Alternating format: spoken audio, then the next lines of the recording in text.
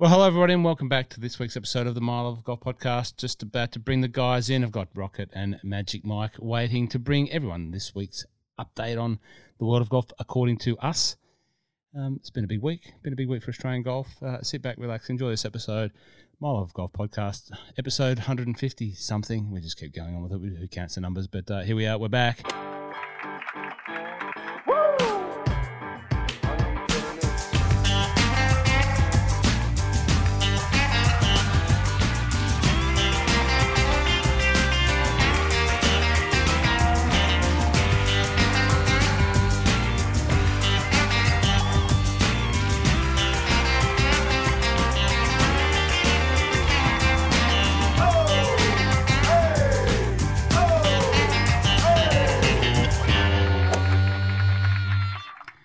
Gentlemen, good evening. It's a Wednesday night, a balmy Wednesday night here in Melbourne. How are you, Rocket? Are you well? I'm fan. Never gets old.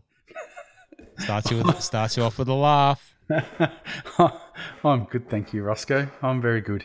Excellent. I'm intrigued, as always, by your cryptic Zoom background. If we choose to go with the video of this podcast and put that out for everyone's viewing pleasure, you will see Rocket's cryptic background. It always is a conversation starter, if nonetheless. I can see some water, I can see some blood, and I can see him covering what might be creating that. But anyway, I'm sure there's a meaning there. I'm pretty sure there's a shark in there. Pretty clear. I mentioned video there before. You can catch last week's episode on the YouTube channel. We did crack 100 subscribers. I put the desperate plea out. Like and describe. Like and subscribe, not like and describe. We probably don't want anyone to describe because we know what the feedback would be, but like and subscribe is appreciated. Of course, we are off the 100, over the 100. I think we joked about, who was the cricketer we joked about last week? Michael Slater. Michael Slater. I think we scored one run this week, 103. Thank you to the number 103 subscriber. Don't know who you are, but really do appreciate you. But yeah, you can see our episode from last week. It's got the three of us there on the screen, so you can see us all at the same time rather than one coming in and coming out. A little bit better quality video, according to my guy who puts it together.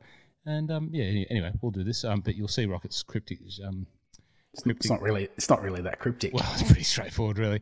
But we've got Magic Mike up there. Magic Mike also has a background, and Magic Mike is this week's resident expert on this week's PGA Tour stopover in Mexico because he's played the course several times. Magic, how are you? I'm excellent. I'm a new man, Ross. It's been very lovely weather here in Melbourne. Perfect golf weather. So I feel very relaxed after a couple of hits and a little bit suntan, which is great. Okay, so you've been out and had a hit? I have. I had two hits over the long weekend. Sunday at Growling Frog and Tuesday at Sandringham. Was it a long weekend in Melbourne, was it? Well, it was a Tuesday. I worked Monday, but many people had Saturday through Tuesday off. Rocket's nodding.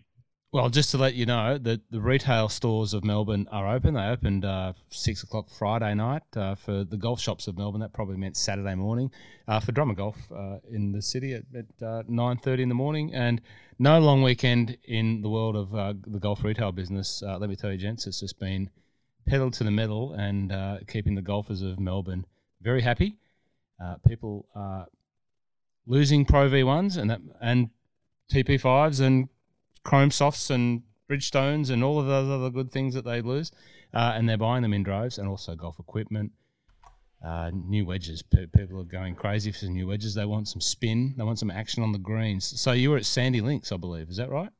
Sandy on Tuesday, yeah. It was delightful. You need some action on the greens at that place. It was, they were sort of probably rolling a little bit slower than I thought they were going to be. I think they must have put a little bit of water on them because it was 30 degrees, so it was very warm. But yeah, I think a couple of days like that in a row and maybe rolling a bit like a marble tabletop. But they're beautiful greens. Let's talk about that course for a little second. I've just finished compiling my votes in one of the top 100 list panels that I'm part of, and whether or not Sandy Links features in part of that listing, I have played it within the requisite time. What do you think of the redo of Sandy Links, Mike? It's great. I think it ticks the boxes of all the things public golf should be. It's absolutely exceptional when it comes to the way the course is maintained. You're not going to get any better public course, but they've done the smart thing, and the Jeff and Mike and the ICM guys have done a really good job in putting a bit of fun into it. It's challenging, but don't need long par fives. You just need good fun holes, and that's exactly what it does. And it's great, but it's still extremely challenging, which is good. How much? I think it was $45 to play, something like that. Yeah, for 18. Yep, that's all right on a public holiday. So yeah, $45 for a round of golf on a golf course that's been redeveloped and redesigned by a US Open winner and the up and coming golf architect firm in Australia of note, and will soon be very soon be the globe, or if not already the globe, and be held up there in the highest regard in the future of time. You can really get a full sandbelt experience when you pay your $40 and go to Sandy Links, which is basically the driveway is opposite the driveway to Royal Melbourne. Now, if you're in Melbourne, you know this, and I'm probably telling you stuff you already know, but many people in Slovakia might be listening. We have had some listeners over there. Maybe that was you calling out the real Rory Rocket, but also to our new listeners in the Czech Republic, to our other listeners in Croatia. I noticed that Croatia popped up on the list. Doviđenja. That's actually goodbye, sorry. And where else? Germany. We've featured in Germany. So if any of those countries, now that the borders are open and are coming to Melbourne for a sandbelt golf experience, before you go out and unleash yourself on the sandbelt beasts, warm up on Sandy Links for $40, and it's maintained by the same crew that maintains Royal Melbourne. They just come across the road and off they go. And the green complexes there are true sandbelt greens. They've used a mix of the same Sutton's mix that I think comes from Royal Melbourne. I played there in January, so it was still betting in a little bit some of the fairway stuff, but it's the home of the PGA and Golf Australia. They've got the high performance centre and the range and all that sort of stuff. It's a great venue. So there you go, Sandy Links. Put it on your list. Rocket, what's your week of golf been? And what was that? Oh, no golf for you, Rocket? No. Can I just say one? Sorry, I'm taking over already. You're the host. That's kind of what you're supposed to do. Yeah, thank you. I just want to say thank you to everyone that did reach out and mention and inquire that I was okay. If I'm okay, they were very supportive. A couple of nice little supportive messages there. Glad to hear that I hadn't, passed out again. My dad contacted me and said that he thought that was great, and I just want to say thanks to everyone that just left a little note on that. The men's health and mental health and men's health thing is a very important thing, and we'll think of ways that we can keep promoting the importance of that. But I just want to say thanks to everyone that did reach out. Appreciate that. Rocket. Now we sort of ended last week on the Saudi developing story. The story of the shark, and it wasn't really confirmed back then. Yeah, maybe you were breaking it. I think I'm going to credit you with breaking the story. No, it was just it's just rumored stuff that I'd seen and read, and it was confirmed probably 48 hours later. So, you're on the long run. What's happening? Do we want to talk about the other stuff before we get to this one? Oh, okay. Well, fair enough. Yeah, I reckon we better cover the other stuff, because I'm going to get a little bit hot on this one. Okay. Put it this way, Ross. I hope there's a feature in the editing for bleeping. Oh, jeepers weepers. Because it got me fired up. If anyone's seen the Kermit the Frog meme, I actually did research and typed out things I was going to talk about. We've never had to put an expletive sort of little tick on the just in case. I'm going to hold back. However, I've stayed away from the single malts. I'm trying to keep it above board. I'm trying to not get too loose. I did actually listen to another Australian podcast, and there was a lot of swearing going on, and it made me stop and think. Like, we don't swear. It's not part of what we do. And it just really highlighted. I thought, that's a lot of swearing, and maybe the fans like the swearing. I don't know, but it's probably not something. I know that I'll lose a listener in Captain Murray Flanagan up there in Cessnock if I start swearing. It's all about the timing and when it happens. Okay. The one person who I can say that when they do we'll call it drop an F-bomb, but they do it probably once in a blue moon, but they do it with exceptional timing, and it just adds pure colour to what they're doing. And that's Mr. Andy Johnson when he's on the shotgun start, because when he drops one, it is, in the context of everything he does, it's just absolute, just rolled gold, solid. It's good. Oh man, I don't like that. Man, jeez. Don't pick on his voice. It's very unique and makes Andy Johnson so entertaining. It's been a big week for Australian golf. Our favourite, we talked about him. We didn't. Meep meep, Herbie. We didn't put him in Magic's tips. How bad did you feel when Herbie saluted come Monday morning, and we had Seamus Power? We even put it in the headline. Seamus Power picked. I was. If I made money on. I don't know what everyone else is doing. Rocket. I had money on him. Oh, good, Rocket. Well done. No, Rocket had him. Rocket was very happy. No, I absolutely. I definitely didn't have him, and it probably was. I think I said it when we were talking last week. The data that I work off, there's not a lot on Herbie yet on his PGA Tour stats. But if I think about the course and what I was sort of looking at, the reviews of the course isn't going to suit someone who's a long hitter. That wasn't going to be like a key stat that you really were going to need. If I think about Herbie, just without the data in front of me, I think of one of the best things that he's at, it's driving distance. So if I think about that, I wouldn't have put him in. I'm sure I wouldn't have. So I can't ever feel bad about it. He played really well. Do you have any back stats? Can you whiz up some back stats there from last week? No, they don't have it. No, it's ShotLink they don't have. So Bermuda and this week in Mexico, they don't have any ShotLink data. So at the end of the tournament, you can sort of see some strokes gained total, but you can't pick up how they specifically went. Yeah, on certain things, like say putting or driving, things like that. Look, the one thing that has happened is it's brought Herbie onto the world stage very much so. Like he's been across all of the golf TV networks, all of the reporting, all of the media. He's interviewed really well, spoke really well.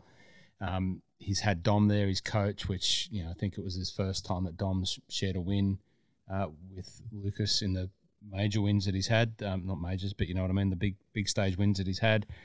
So the timing was perfect there. He hadn't been. He missed a couple of cuts, and that was one of the reasons why Dom went across. I think I might have said that Pew Dog was going home, and I'm not sure if Pew Dog is going home and Dom's going to take over. I'm not sure exactly how long Dom's staying, but obviously Pew Dog's still in the bag, still on the bag at the moment, and you can't miss the Pew Dog with golf's greatest beard. But, Herbie has rocketed into well inside the top 50. He gets so many exemptions on the back of that win.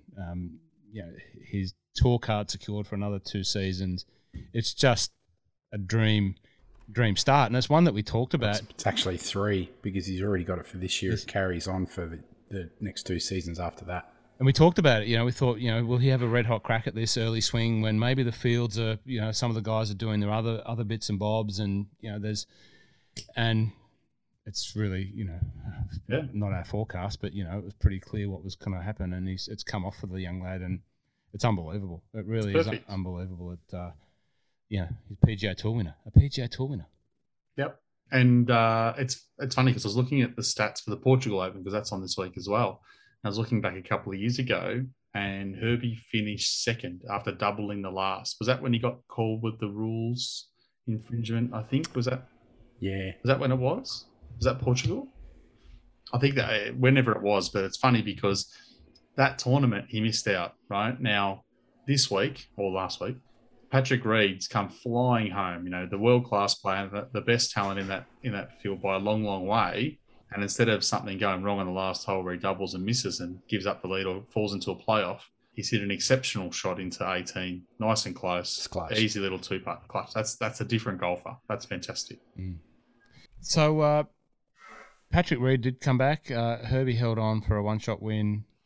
Sets himself up for a long time on tour. He's held himself in high regard.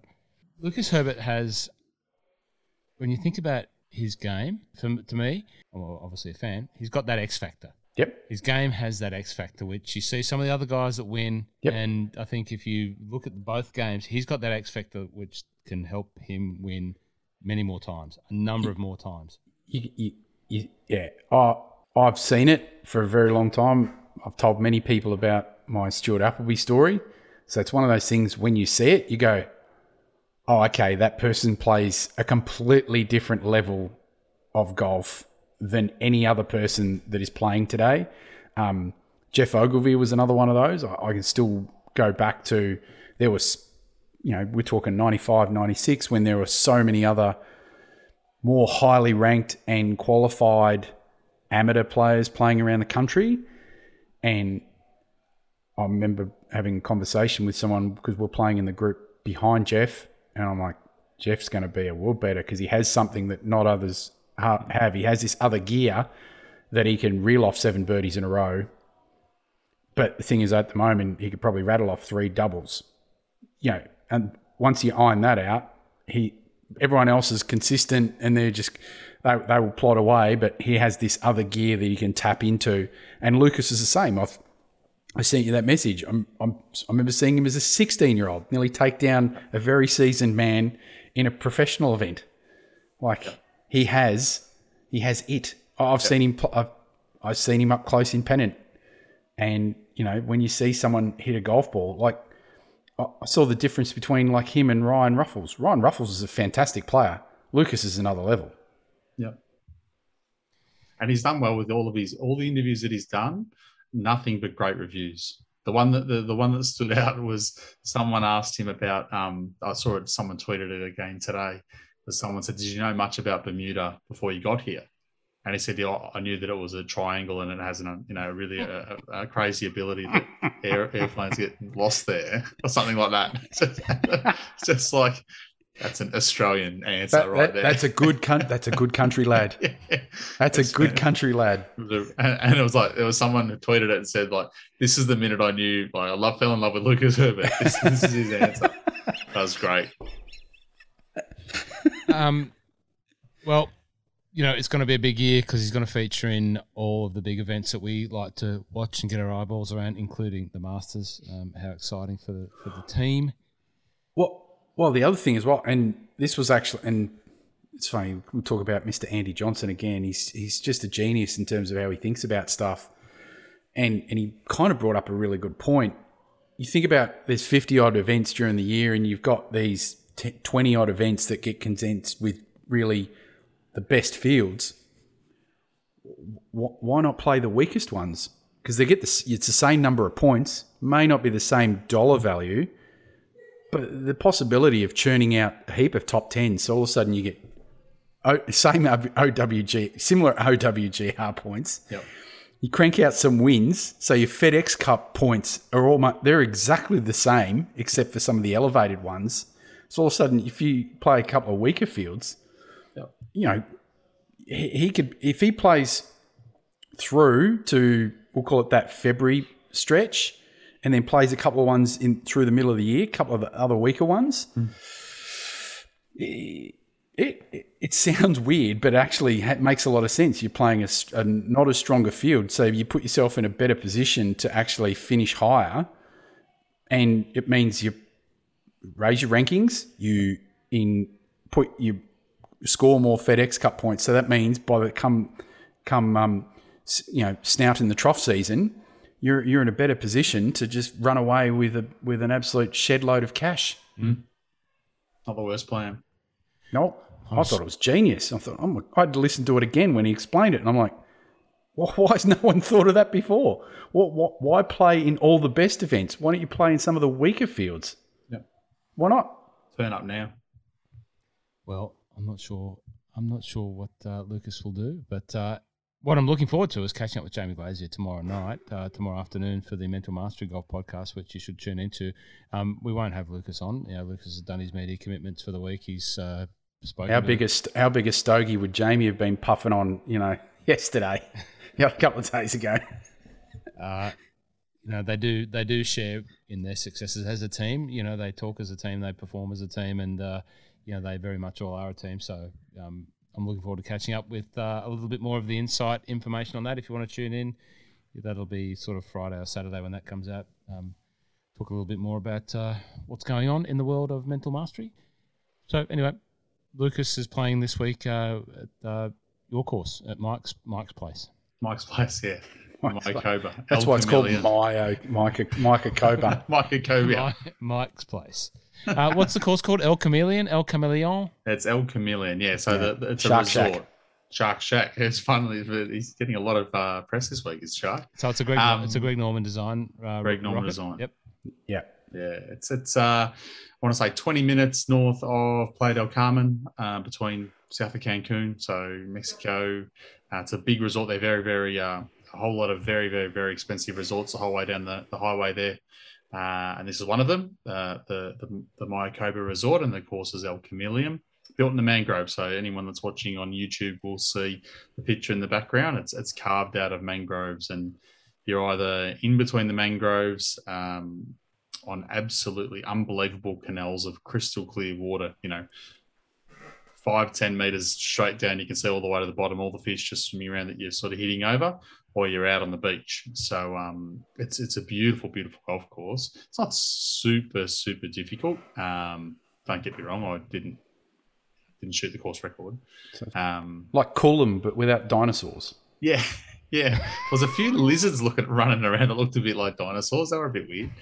But it's a beautiful, beautiful golf course. It's about being in the fairways. It's not somewhere where you want to be remotely offline because the rough is pretty thick. If you get wide to those mangroves, it's gone. There's no way to remotely chip out of there. It's done. What are the standout holes that the makers or breakers? Where do you expect people to come unravelled? Where do you expect some shots to be made up? Yeah, I'd say, look, at the end of the day, the par threes it's really going to be wind dependent. So a lot of them, the par threes, I think 3 of them are under 135 meters, 150 yards. Mm-hmm. But, really? Yeah, but 2 of them are facing straight onto the water. So when the wind's up, it'll really just, I've just had a look at the forecast for Thursday, and it's blowing nothing. So they'll be hitting wedges in. I can happily say that I think I played it 3 times. I think I birdied the same hole 3 times, and it was par 3, but there was no wind floating around, so it makes things a bit easier. The one that probably most people have seen and will see if they ever look up the course is I think it was the first hole when we played, but they mixed it around for the tournament. There's a big hole, a big massive cave in the middle of the fairway. It's only, I don't know, 150 metres off the tee, something like that. So it's in no danger of hitting it in there. You need to be pretty bad. But it's a really standout feature of the golf course, as most people would look at. Is that a Patrick Reed redesign? Yeah, you could get lost down there if you really wanted to. It's one of those things, you know there's nothing in there, but you weren't sort of going too far into the cave to have a look at the same time. If you check out Dom as a party, Lucas's coach and my short-term coach, if you check out Dom's Instagram, you will see Lucas taking a look into that bunker, which is called the Devil's Bunker, the Devil's Mouth, I think it's called. There you go. Rather appropriate. The designer. There we go. Let's go. W2 Myocoba is looking great. Have a look at the Devil's Mouth. Yes, that's what this bunker should. So it's on Dom's thing, Devil's Mouth. There's a bunker. There's a bunker at Lahinch called the Devil's Asshole. I wonder if it's connected to the Devil's Mouth. It is on the other side of the world. No, sorry, that's a bad joke. That's really good. That's not bad. That's really good. I looked at Lucas looking at the Devil's Mouth. That's really good. I know a bunker called the Devil's Asshole. It's on the other side of the world. It's at Lahinch. It's like about, instead of the Devil's Mouth being like 20 metres across, the Devil's A-hole is about 5 metres wide, and it's at the bottom of the thing. And well, that's actually. So how old's Lahinch? Yeah, it goes back to old Tom Morris. Oh, okay. So then that explains. So because the 10th hole, is it a par 3 or a par 4? 10th hole. No. Sorry, the hole that has the Devil's Asshole. It's like the 4th, I think, and it's a par 4. It goes up the hill and around the corner, and the Devil's A-hole is a bit of a carry. So if you hook it around the corner, you'll go down into it and you're just dead. And so that bunker is really small. Yeah, correct. It's like literally the shape of what. So the 10th hole at Pine Valley, right? The little sharp par 3 has the bunker right at the front, really short one, really deep, And it is called the Devil's Arsehole. Well, there you go. Maybe that's a golf thing. There we go. Okay. What took you there, Mike, to El Camaleon? First time was with two mates. I think that you've met both, Conrad and Scotty. Conrad and I decided to take off and have a bit of a tour of the US and Europe. So we went over and met Scotty, who was living in LA at the time, and then decided we'd go to Mexico and play golf and drink, which was a good deal. Mm-hmm. So we ended up there, which was great. And then the second time around was really similar, but with my wife. Well, my future wife. So we were down there on a holiday in Playa del Carmen, and I decided that she would love to drive me around in a golf cart at this beautiful resort. So, yeah. In relation to my golf, what have you, Conrad, Doc, and Jeff Ogilvy all got in common? Conrad, Doc, myself, and Jeff Ogilvy. In relation to my golf. We've all seen you hit the shortest 5-wood in history of known man in front of a US Open champion. That's correct. Oh dear. On the first, the PK? Yep. There you go. True. I've got a very good Lucas Herbert stat for you. A very good Aussie stat, I should say, for this week. And this is not mine. It's from a gentleman I spoke about in the weeks gone by, Ben Coley, who's a golf commentator out of UK. He said, will the Herbert-Lee symbiosis continue? So on January 26, 2020, Herbie wins in the Emirates. In a week later, Minwoo wins in Australia. 2021, Herbie wins in Ireland. A week later, Minwoo wins in Scotland. Last week, Herbie wins in Bermuda. Do we all go and bet on Minwoo in Portugal? That's the question. Load up. I'm in now. Load. Get in now before this podcast goes live and brings the odds plummeting on. All the Aussies that were reading it, going, that rings a bell. I knew that they were in the same time. The Americans that were reading it going, who would ever see that you would? Who would ever line up two people? Oh, he's come in. He's 23 now. They've loaded up on him early. Bloody hell. People have seen it, yeah. That's a pretty amazing. A week apart, 3 times coming up. Not possible. It's pretty good. Must be pretty nice to be listening or be on part of a podcast that's hosted by someone that has been part of those wins with those guys, and played with them in those years that they've had those wins. That's it. Yeah, there you go. Have I mentioned who would that be? Have I mentioned that I played with Mim? I'm not sure if I've ever come across that in the podcast, if it ever came back out. I think I've got the photo just over there. There it is. Just back on Herbie. Another great thing.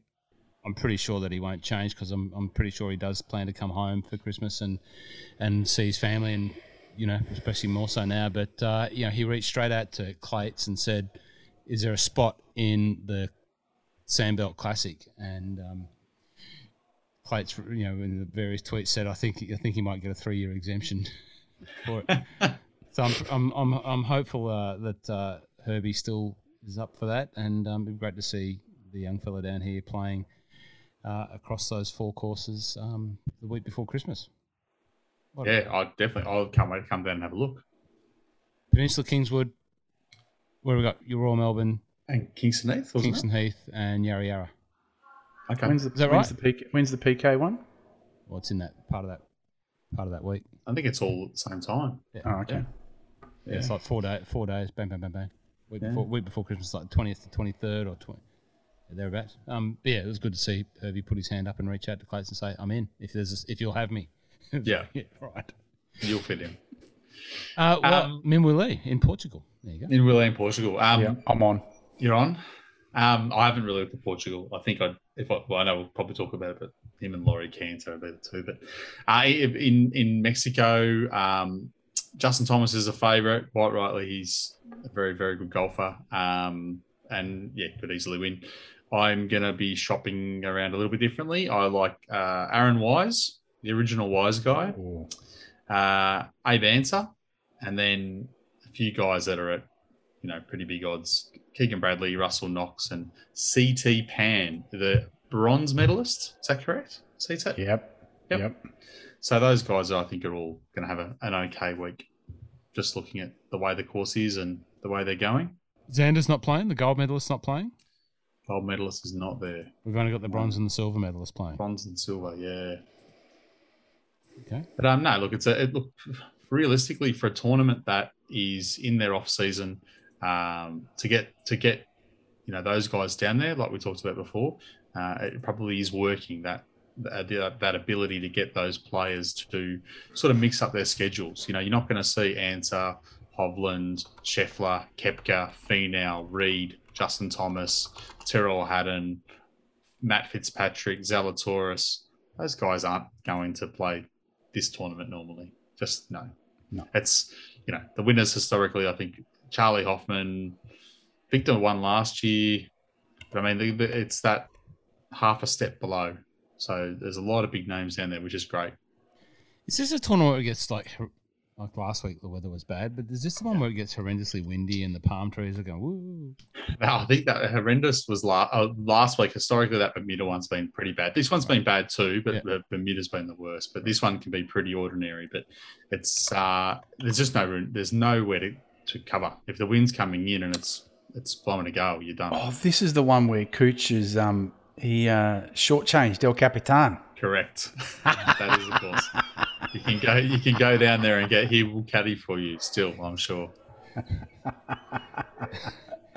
Is Kuchar playing? No, I didn't see him on the list. It doesn't mean he's not there. Don't know. Surely he is playing. He is playing. Yeah. He's got some steel ones. That's good. I would say that he's probably bringing his own caddy this time. Oh, geez, Rocket, you dined out on giving Cooch some bloody stick on that for a couple of episodes or several, didn't you? Oh, between that and the drops, I had a good 6 months run with Steam Shovel, 2 drops. Oh, dear, he was just like fodder. So good. So, who are you tipping, Mike? Yeah, they're the one. They're the main. If I had to pick one, I'd take the one that rates on top's Answer. But if I was going to pick one who's at good odds, I'd say Aaron Wise. Okay. I'm just looking here, like his last, and it'll be on your Magic dashboard. He's been top 10 like 2 or 3 times in the last few years. Yeah. So at the tournament, Aaron Wise has finished second last year, cut the year before, but then 10th the year before that. And then in his last 2 starts, he's finished 8th at the Shriners and 5th at the CJ. So that says to me he's playing good golf. He's been in, what was that? That was the back-to-back weeks in Vegas. He skipped going to Japan, didn't go to Bermuda, probably shot straight down to a course where he finished second last year. I'm quite happy to bet him each way. Okay.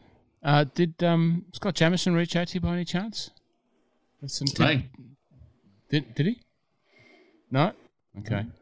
He was chasing. He said, "Who's the bloke that does all the tips? I need to get the inside information." I said, "I did have a few people. He might have. I had a few people message me from. Remember the other week when I said, if anyone wants to know what the sneaky account is, just let me know. I had a few people message me saying I need the access. So he might have. I did have a couple. Can you just check that? And if I'll have a look. Just contact him and send him the secret thing, because he's a busy man. He's in full pre-season. They've got the FFA Cup next week. Looking forward to getting back and see some football at Bob Jane Arena, playing South Melbourne. Go you City boys. We haven't seen the Jamo for a little while, Rocket. He asked after you quite a lot. Asked you, are you all right? We're well overdue for a smash. And a little nibble at Jamo's Bar, which is the Peninsula Kingswood members lounge. But Jamo, when he's there, he says it's a Jamo's Bar. No,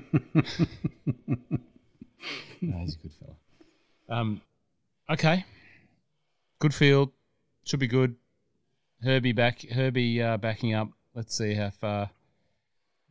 Let's see how he goes after. He probably put a few wizard sticks on the table with Dom and Pew Dog after the win, I'm sure. I've taken a little bit of what I did and I threw some more down on the Herbie. Okay, good. Okay. Why not? Why not? So you went okay on the. I filled the bank account back up again. She was, if it was a sink, it would have been going. Okay. It's been retopped up. The seal's been the leaky seal's been. That's it. Good. Yeah. What else? What other golf have we got? We've got. There's a little bit of happening in Portugal. So the European Tour is in Portugal. How's that feel, Magic? Look, to be honest, I didn't know a lot about it before I started having a really quick look at it. It's a garbage field. Yeah, it's not the greatest field. Matt Wallace is the favourite, Laurie Cantor, Thomas Peters, Beef Johnson, Minwoo's there. But then you're sort of starting to... Bobby Mack's there. But yeah, Sam Horsfield. It's not... I think a lot of people have decided early November could be the time to take a break and have a little spell before Christmas. Did we speak about Sam Horsfield last week, Rocket, or in recent times? Yeah, I think so. Yeah, okay. It's interesting that, like, you would say that he's a golfer that potentially had an X factor in his game, maybe. I'm not sure. He's highly rated, but just... Sometimes they just take time. Yeah, he's a great golfer. Like, grew up in America, English, represents England, but grew up in America. Sounds American. Really highly regarded. But love this. He's won on the European Tour, of course. He won a couple of times when they came back during post-COVID or around that sort of time. Yeah. And that there's no bad wins at all. But it was probably a similar trajectory to Garrick Higo. So Garrick Higo kind of went one step further. So Garrick was sort of beating up on the South African sort of couple of wins there. Went over to the US, played in probably a weaker field on the PGA Tour and jagged a win. So now he's set himself up very similar to Herbie, whereas Horsfield's still over in Europe, not playing poorly, but he seems to have that ability to throw in either a really poor first round or a really poor last round. Yeah. It's not quite tying it all together yet. Great podcast with, I probably mentioned it once before, with he and Rick Shields and someone else, one of the other South African fellas. Good fun. I think they went out and played golf and made a decent video. There you go.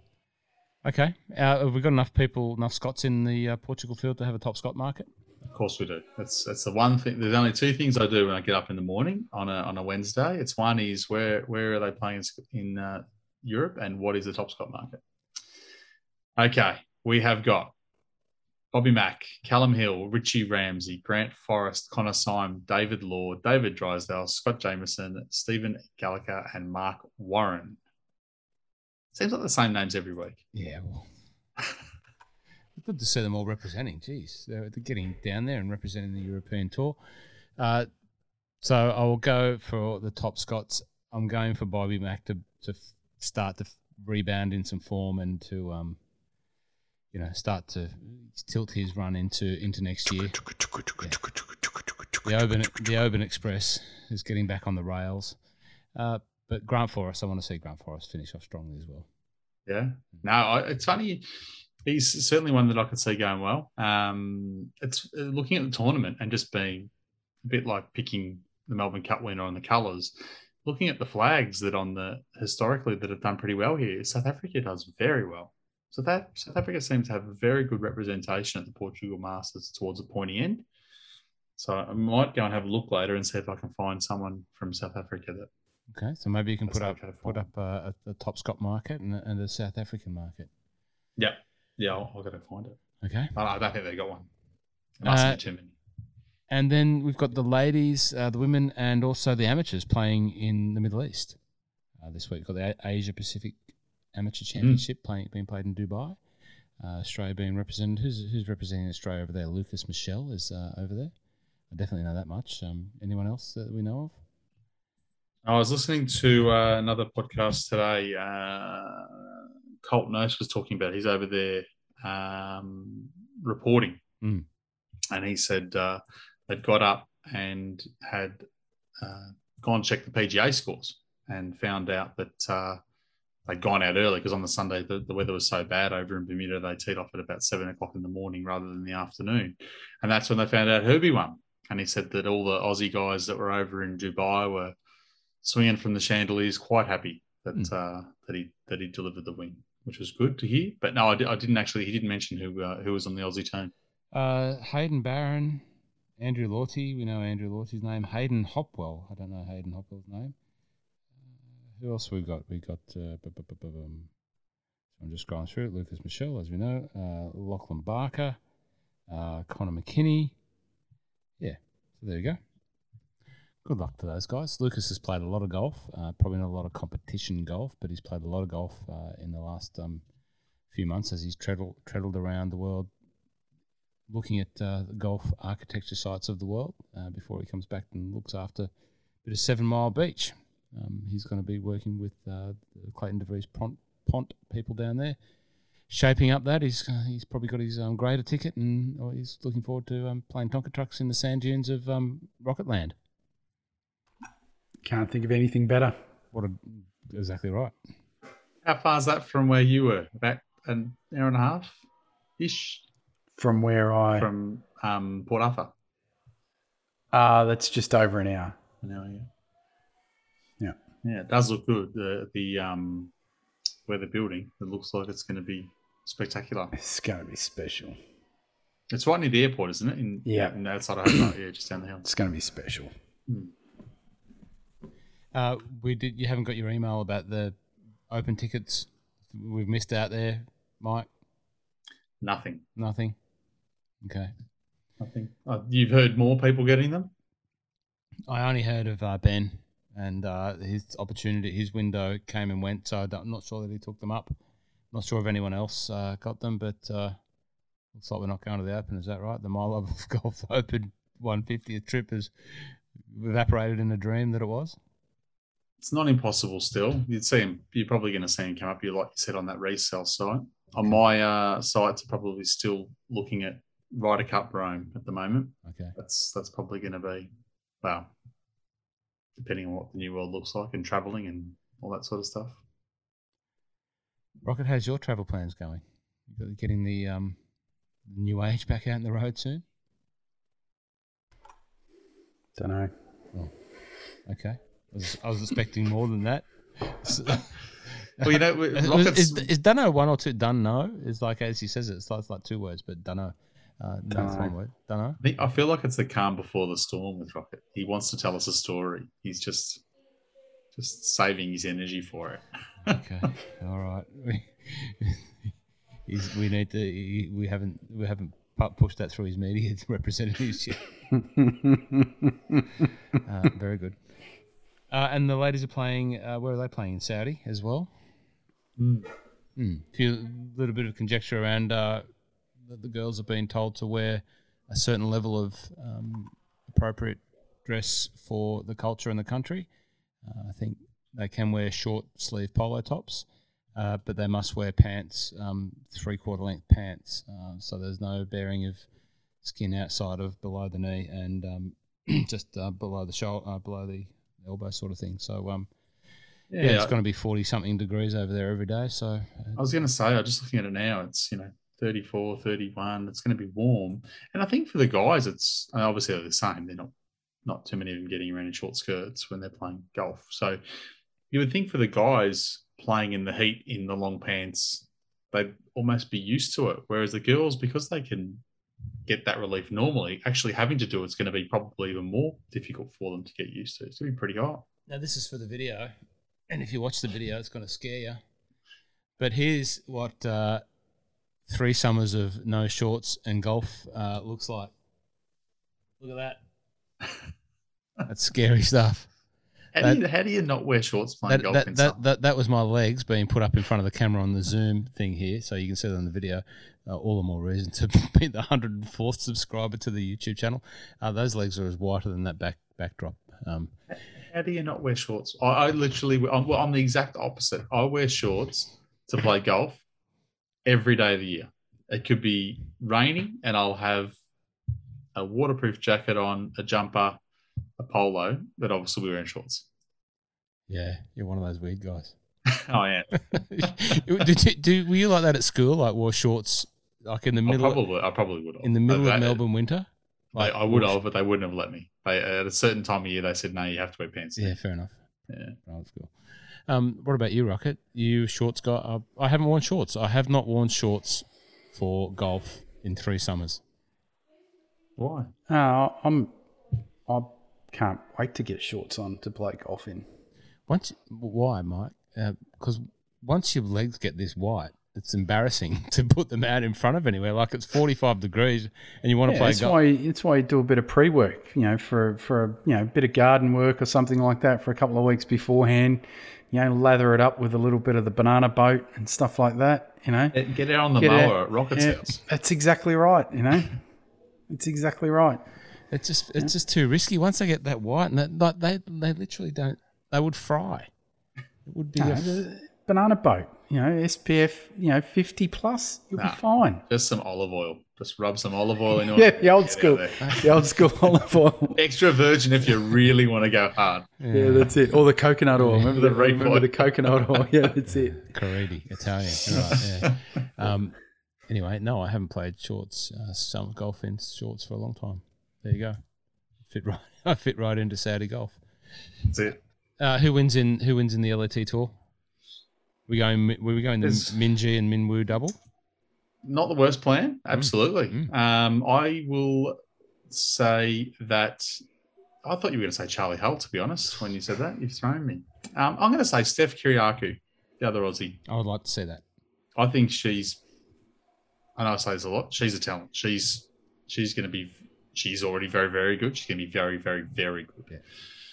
Yeah. She's a very, very, very good golfer, but she's a great little personality as well. When you listen to her talk, when you see her bouncing around, she's always smiling. She's just the little golf that we watch of Steph Kyriakou, and she performed very well in the Open. Great to watch, and look forward to seeing more of Steph Kyriakou. On. You're on? Are you on the K train? Yeah. He's fully loaded from Lucas, and he's just enjoying it. I'm just happy I bet on the Melbourne Cup winner. Otherwise, I'd have no money this week. Oh, we missed that tip, did we? Sorry, listeners. We missed that tip. I'll give you the tip on the Melbourne Cup. Don't. There you go. There was a bet when Conrad and I were walking off the 16th at Sandy. We both realised the Cup was coming up, and so we had money on it as we walked off that hole because that was it. That was as close as it got to a tip. Was it busy on the golf course on Melbourne Cup Day? Back to back, full house, okay. Full house. Yeah, we had.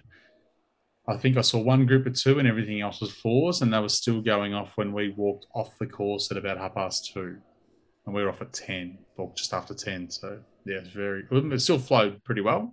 It was very busy. Now he's been fairly quiet, and he's warned us already. There's a bloodbath sitting behind him. Rocket, you've got a rant. It's a segment. I think we might have termed it a segment some time ago. Rocket's rant. It's not a rabbit hole. It's not a rear view. It's not the other thing that we ever had. But is this a rant coming up? Call it what you want. Okay. I was just trying to fit it in with the flow of the show and give it a sort of name. What's coming up, pre-warning. I don't know. So I think it's a thing in podcast world that you call things, and some people put music in there. Like little transitions. Delicate little wedge. Oh, sorry, that's another. That's another transition. Peninsula Kingswood, and this is beautifully played. Can it go in the bucket? Oh, sorry, that was. What else we got?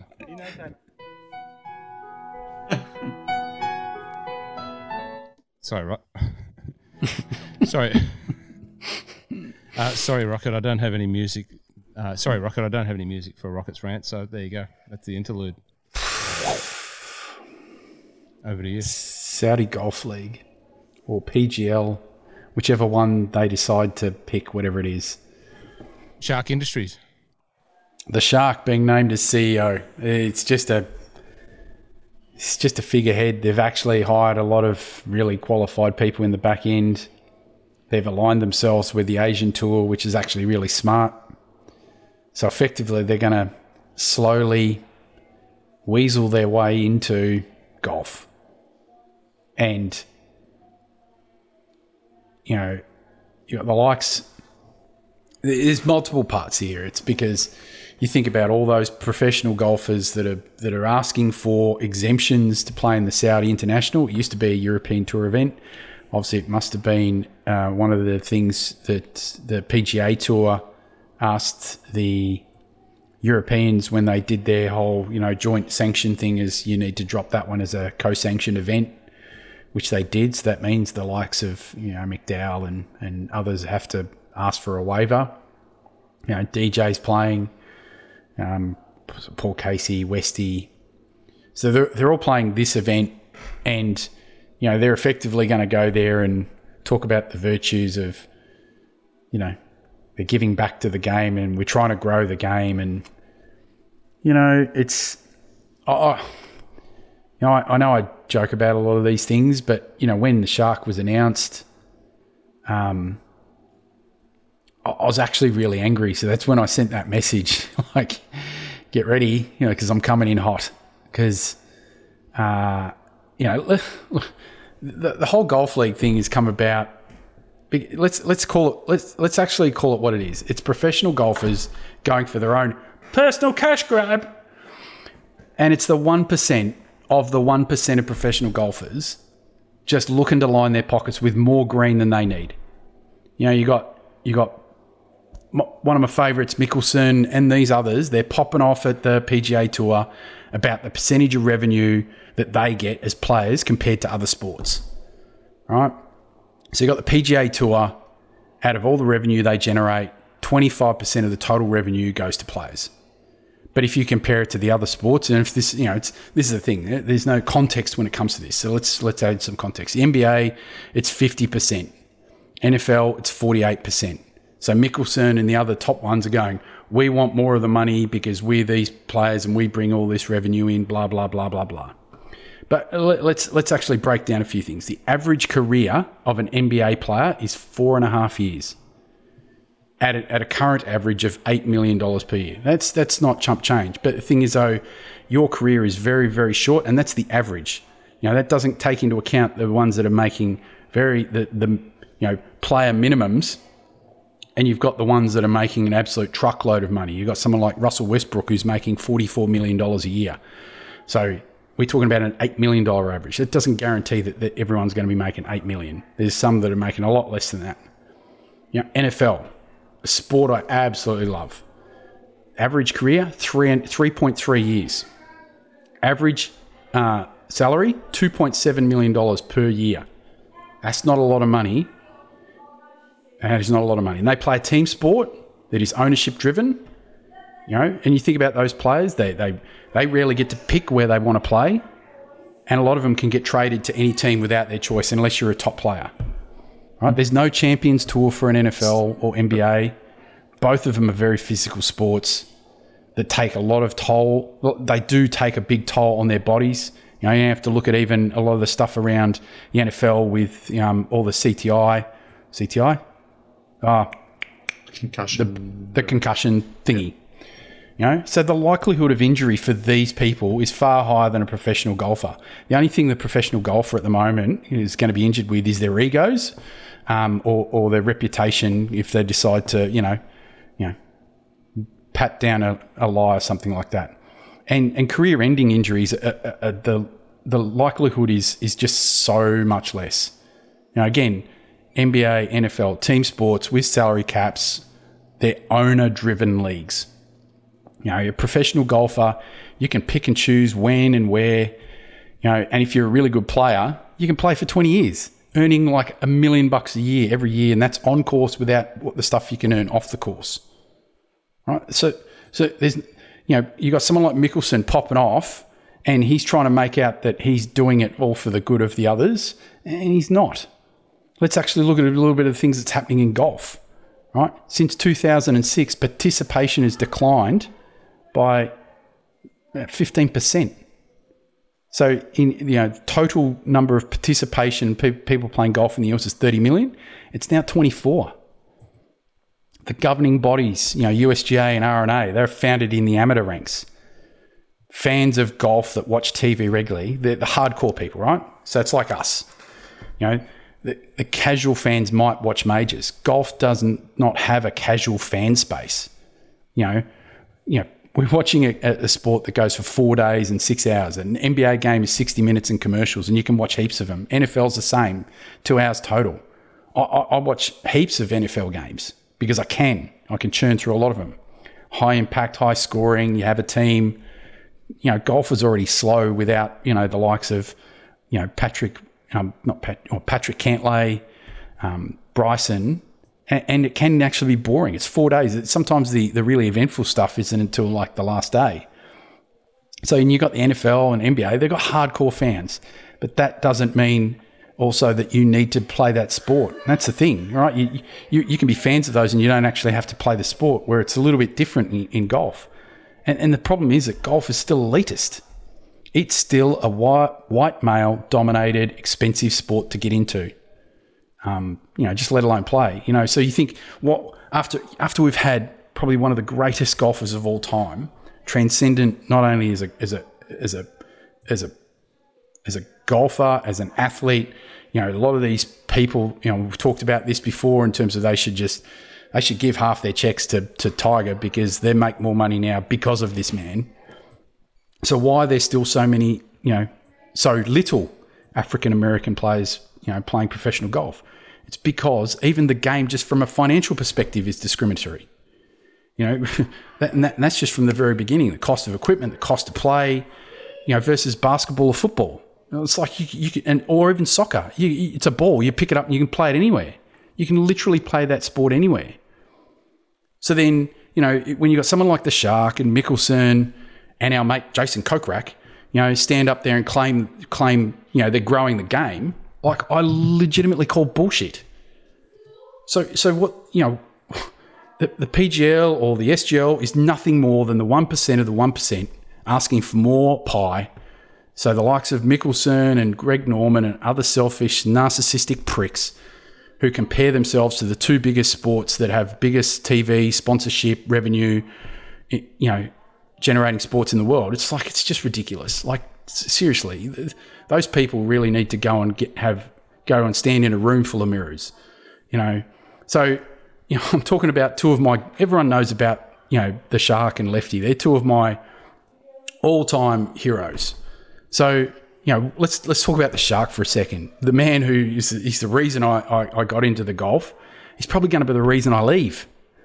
So he's nothing more now than the Donald Trump of professional golf, flogging his logo onto anything with a paycheck to fill his pockets, keep his leathery, shirtless ass, in the media gaze, and it doesn't matter what it is. Half the things he puts his logo on, the product's crap. Morals and goodness of our heroes doesn't come pre-installed like a purchase of, a laptop. Doesn't come with Microsoft Office. Unfortunately, the Sharks downloaded a free version of Open Office and it's full of vulnerabilities and easy for malware to exploit. There's a nice little bit of an IT security spin on there. So all Saudi Golf are doing, and they're doing to all the others, they're exploiting them. They're playing some of the events on Trump courses. So all they're doing is they're placating to a bunch of narcissists and their egos and feathering their pockets. Now Lefty. Oh, my man Lefty. And do you know what makes me laugh today is that they've changed a lot of the rules on the green reading books. And what's the photo, the primary photo on the PGA Tour? It's one without a headshot, but it's a photo of Lefty with a green reading book. So they've banned him for 2022.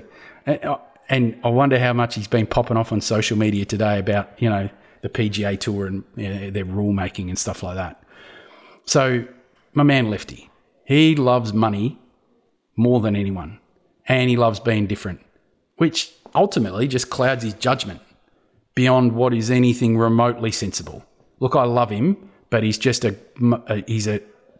greedy, money hungry tool. He's a greedy, money-hungry tool. And the unfortunate thing is that as much as I'm, potentially trying to defend the PGA Tour, they're not blameless because it's a players-run league. They're beholden to the players, so they kind of can't come down to them. There are threats, but, it's sometimes I think it's idle. And what we've got now is Saudi golf basically sports washing human rights violations, you know, and their perception of the world. And they're using golfers to achieve that, you know, and they're using human nature against it. Imagine being someone in their shoes and someone's throwing $50 million at you, potentially over 3 years. You know, if you played the normal tour and you might be, let's say you're a young fella, like it's Victor Hovland or someone like that, and you've spent a couple of years on tour and you've been able to make on the course, I don't know, a couple million each year. You probably don't make a lot in endorsements because you're not the most endearing person. You're not a media darling or anything like that. And someone puts $50 million in front of you that you only have to, that's guaranteed, you know, for 3 years. It's about the same amount of money you'd make over 10. Like, how do you turn that down? Because it could be life changing. But at the same time, then, you know, you got to, you know, where do you stand from a moral perspective? But again, why do the players have to do this? You know, I think that these tours forgets the ones that are really being robbed here are us golf fans. We're not going to get a better, you know, it doesn't matter what they do with this SGL and PGL. We're not going to get a better product because it's going to be the same stuff. It's not exciting. It's not new. And, you know, all we're going to get is we're going to get players who make an arseload of money, sell their soul to make an arseload more, and we, the fans, lose. It's as simple as that. And you know, some of the people that do need to make a stand are, you know, maybe it's the major championship tournaments. You know, it's Augusta National, it's the USGA and RNA. You know, take a stand and actually ban the players from competing. I think back to, you know, the Rebel Tours, cricket tours. You think about what Cricket Australia did to a lot of cricketers. They banned them from representing Australia for like 2 to 3 years. You know, because they went and played under the de Klerk regime in South Africa, you know, for a lot of money. And you think back then, you know, we're talking about the early 80s, you know, if you weren't playing in the one-day game or playing in the Australian side, you weren't making a lot of money. So if all of a sudden someone's putting, and I think Rodney Hogg talked about it, where he was making nearly $100,000 a year for a couple of years playing in South Africa. Like back then, that's like a lot of money. That's career-changing stuff. And that's the decision that, you know, people need to make. But sometimes I think the governing bodies need to take the decision out of people's hands. You know, and again, I've talked about this. Is our sport's already discriminatory enough, and we just can't allow it to be used as a cover for a violent human rights violating regime and country. And I'm gutted that a couple of my fan favourites are just being selfish pricks.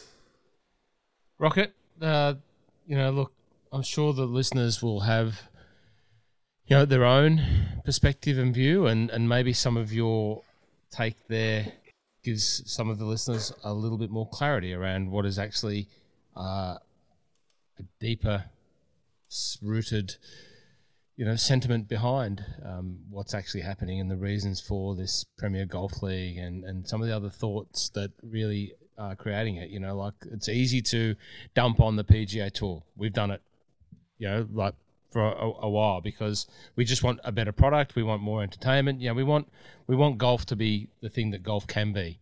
You know, Tiger was, as you said, you know, part of the resurgence, part of what made golf what it is and has been through, you know, the 2000s, and a little bit of a contribution to what it seems to be at the moment. You know, this swell of you know, resurgence in golf a little bit at the moment, and let's hope that continues. But you know, we want the PGA Tour to give us a product, a sports product, an entertainment product, and use the players who we all look up to and all really enjoy and want to know more about and want to know behind the scenes. You know, there's nothing more. You know, the reason why this podcast is this, for some of the people that we've been able to talk to that people don't get the access to, that they've learned a little bit more about people. And that's what people want. And we want that from golfers.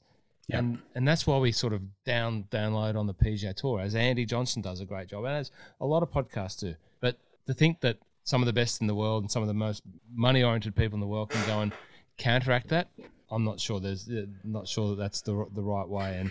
And obviously then there's the reasons and the country behind that, and the, you know, whole human rights issues that goes with that. And that's your view. I hope it's sort of clarified or bring another perspective to people that sort of have been following this story.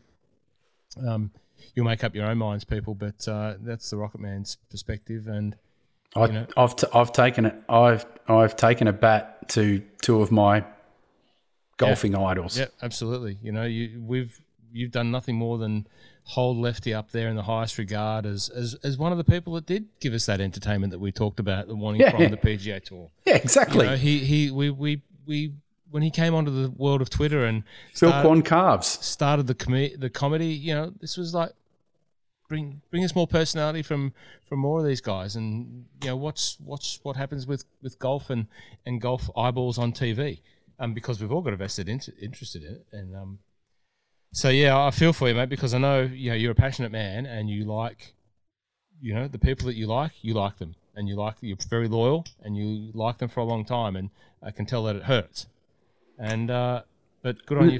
And that's probably why I was really angry, right? Because I know the Shark does really dumb stuff, and it's one thing I've learned is that all your heroes, if you just accept that all of your heroes are deeply flawed individuals and they're going to make a terrible mistake at some point, it's not about forgiving them. It's just realizing that you just take the good bits from them, and all you do is you just realize that there's stuff that they do that is just horrible, and you just go, I'm not going to mirror that. I'm just going to take the bits that I think are important messages and valuable, and the other stuff, it's not about ignoring them, but at the same time, it's not making excuses for them.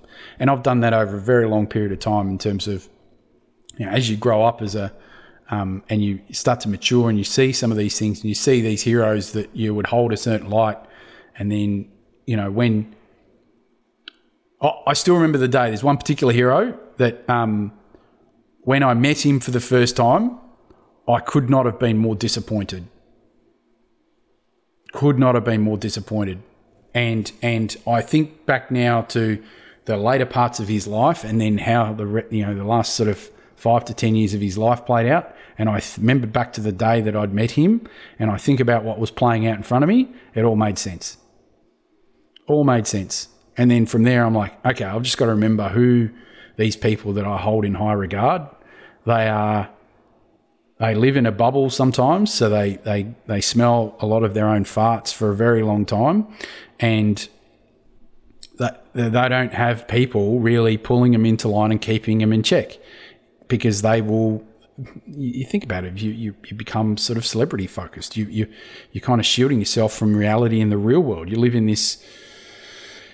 live on this pedestal, and you're sailing above, 99.9% of the population.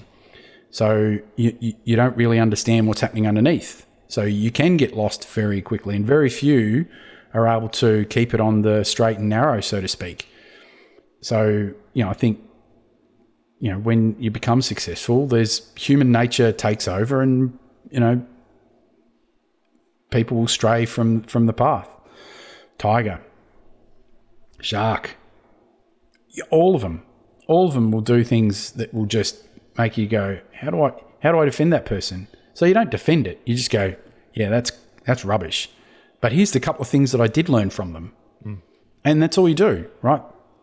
And you follow them and support them from afar, and just don't get wrapped up in all of their essence and go all in on them and try and defend them when they do something wrong, because things they do is undefendable.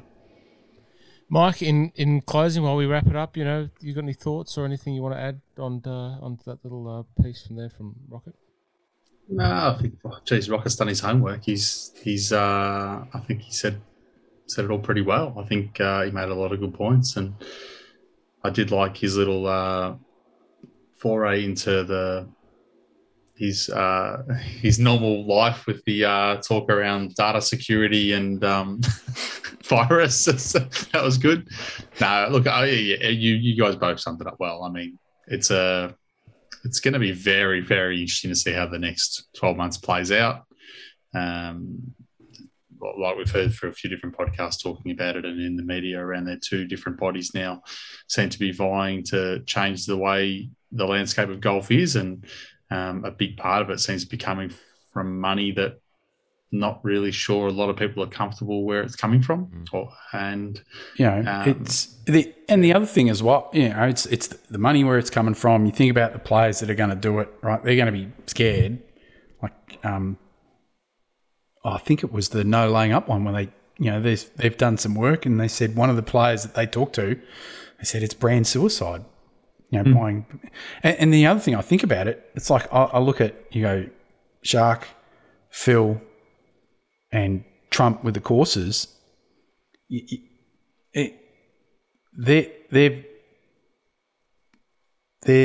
got the Shark who got jilted by Tim Fincham back in the day around the World Tour stuff and they ended up copying it with the WGCs. Then you got Phil who has his own beefs with them for whatever reasons and stuff like that.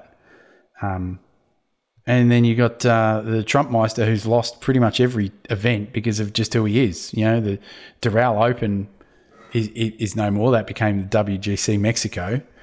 And then he lost the PGA from his course up in New Jersey, I think it is.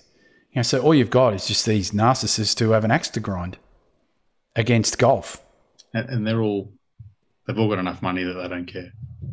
Oh, two of them do. Lefty's got nothing left to worry about. I'm not talking about Lefty. Oh, really? What? Just you reckon Greg? No. Trumpy. It's vaporware. Vaporware. He would have been my third pick. Gents, it's been an hour and 12 of our finest.